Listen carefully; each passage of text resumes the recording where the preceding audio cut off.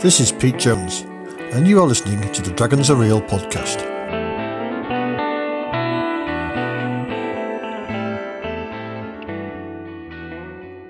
Welcome to another episode. First of all, we've got a couple of call-ins. Hey Pete, Tim Shorts from Gothridge Manor here. Sounds like you had a great time there with meeting John and meeting Colin. I would love to be able to game with all you guys. It'd be a lot of fun. So game on, man. Hopefully you can get connected with them and get some more gaming on. We'll talk to you soon. Thanks for that call in, Tim. It's the first time I've been to a show where I've managed to get some role-playing in.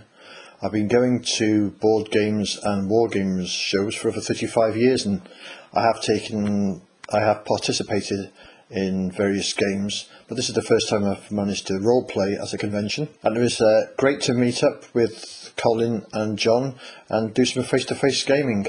I've still not managed to get round to doing some online gaming yet, just don't seem to have the time, but I'm sure that will come when I get a little bit more time. And now for a call in from Colin Green of Spike Pit. Hey Pete, man, it's Colin.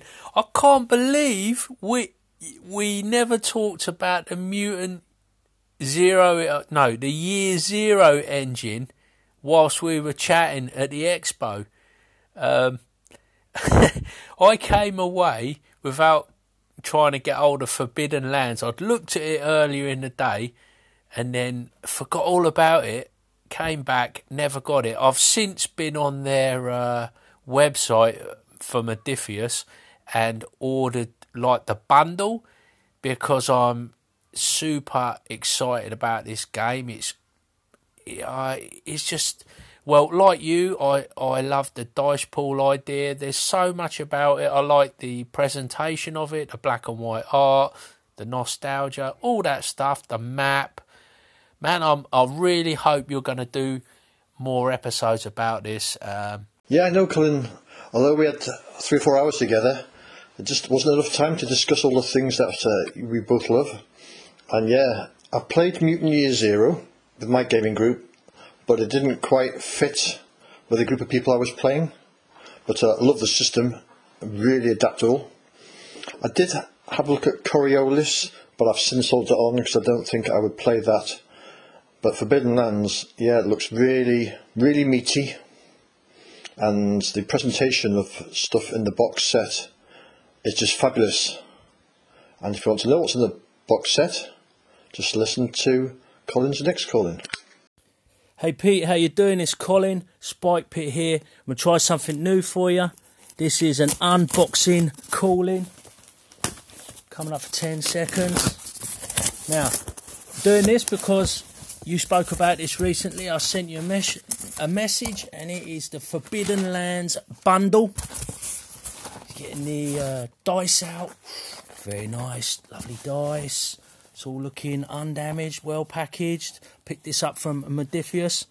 Got a card deck, some bubble wrap. Shay likes the sound effects, so get plenty of them in there. Got a couple of books. We got Games Master screen. Oh, it's a Games Master screen. Ooh, look at this. Vinyl finish, Raven's Purge. And there it is. What a beauty. Forbidden Lands by Free League. I'll bust this bad boy open and take a look. Laters. Thanks for that unboxing, Colin. Superb. Love all the sound effects you've incorporated into the unboxing as well, and I'm sure Shay will really appreciate that. No doubt we'll hear more about Forbidden Lands on Colin's podcast at Spike Pit, and I will leave a link to both Tim and Colin's podcasts in the show notes, so make sure you check them out if you haven't done so already. Today I'm going to talk about some solo role-playing, and I've been doing quite a bit of it recently, so the first thing I'm going to look at is called Fabled Lands. This is a paperback book, a bit like the fighting fantasy books. Basically, you roll up a character and you have different paragraphs in the book, and you follow the story. So, Fabled Land, the characters, you have 6 abilities, which are Charisma, Combat, Magic, Sanctity, Scouting and Thievery. and the abilities range between 1 and 6, although later on in the game they can raise as high as 12. And the way you get those 6 stats is you pick one of the professions, and the professions are priest, mage, rogue, troubadour, warrior and wayfarer. And whichever one of those professions you pick, then it gives you your points for each of the 6 attributes. So for example, with a warrior, your charisma will be 3, combat 6, magic 2, sanctity 4, scouting 3 and thievery 2. Each character has a stamina, which is your hit points, and you start with 9 stamina points. There are 10 levels in the game, which they call ranks, and you start off at rank 1. You can carry up to 12 possessions at any time on your person, and each person starts with 16 shards, which is the military system in use. You also start with a sword, a leather jerkin and a map. And throughout the text, whenever you see something written in bold writing, that is a possession that you can take. Then we have some derived scores. Your defense score takes your combat rating, so for warrior that would be 3, plus your rank, and plus any bonuses for armour. Then you have your defence score, which adds your combat score, your rank, and any bonuses you're getting for armour. And the system is, for whichever ability you're using, you roll 2 dice, that's 2d6, add your relevant attribute, and you need to roll higher than the target number. Fighting is the same, you roll 2 dice, add your combat score, and you need to roll higher than the enemy's defence. And the amount you roll over the defence score, how many stamina the opponent loses. So if the target is defence is 7 and you roll 9, then you will cause 2 loss of stamina to the enemy. Throughout the books there's a list of code words which are included in italics, and whenever these code words are obtained you tick off a chart at the back of the book, and these allow you to bypass certain areas. So the system is very, very simple. Most of the time you're reading a few paragraphs and then you choose where you want to go.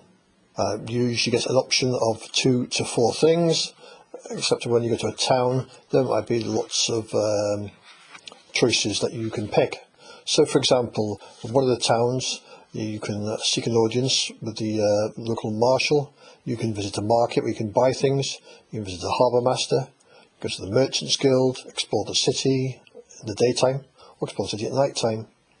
You also have the ability to buy townhouses, which gives you a place to rest up for the night, regain some stamina and store any loot you have. And you can visit different temples, and also in each location it tells you where you can go from there. So for example, in this town you can go north, east, south or west, and at the back of the book is a map showing the area, which is handy to have. And at some locations you get to, there'll be a box, and the first time you get to that location you tick off a box, and when all the boxes are ticked the next time, might mean something else. So that's the nub of the system really. It's very simple to run. You're supposed to fill in the book and write in the book, but I didn't do that. I wrote on separate sheets of paper because I didn't want to ruin the book. And you follow the adventure, and as you start off there's a bit of a story, and it can lead you more or less anywhere. You can go off on several tangents, you can be going for several objectives at the same time as well. All in all, it's a very enjoyable way to role play on your own. It's not so much role playing as making decisions. Fighting is deadly, so unless you've got a good combat score then you're best off avoiding fighting. There are several decisions you need to make along the way. So the book is about £7 or £8, so it's an enjoyable way to do a bit of gaming if you're on your own, or away on work or something like that. So that's one of my thoughts on Fablelands, one system for solo role playing. Another one I've purchased but not yet got to the table is Ironsworn, which is a hack of the PBTA, powered by the Apocalypse set of rules, and at some future point I will have a review of those.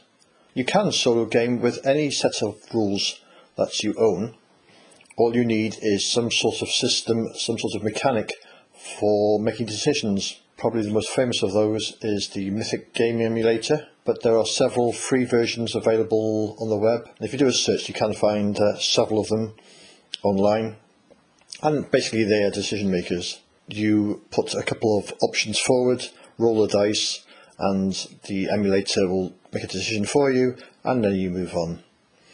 It's not completely solo playing. You have to think of what you're doing and have 2 or 3 suggestions as where it could go. So there's some ambiguity as to where the adventure is going, and you have to be a bit more freeform. And it's a question of when is it role playing and when are you storytelling. Well, that's another episode of The Wraps.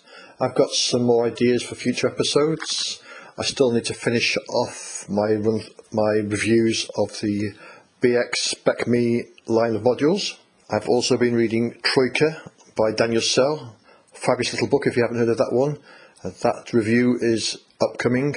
And at my last gaming session of Lamentations of the Flame Princess in the Midland setting, I used the Arkenforge Master's Toolkit on the tabletop. So I'm going to do an episode on that software and how I found that in the gaming environment.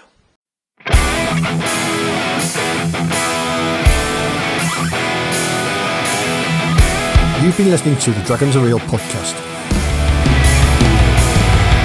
You can contact me by leaving a message via the Anchor app or visit the podcast website, petejones.neocity.org, or on OSR Anchorites at the Audio Dungeon Discord.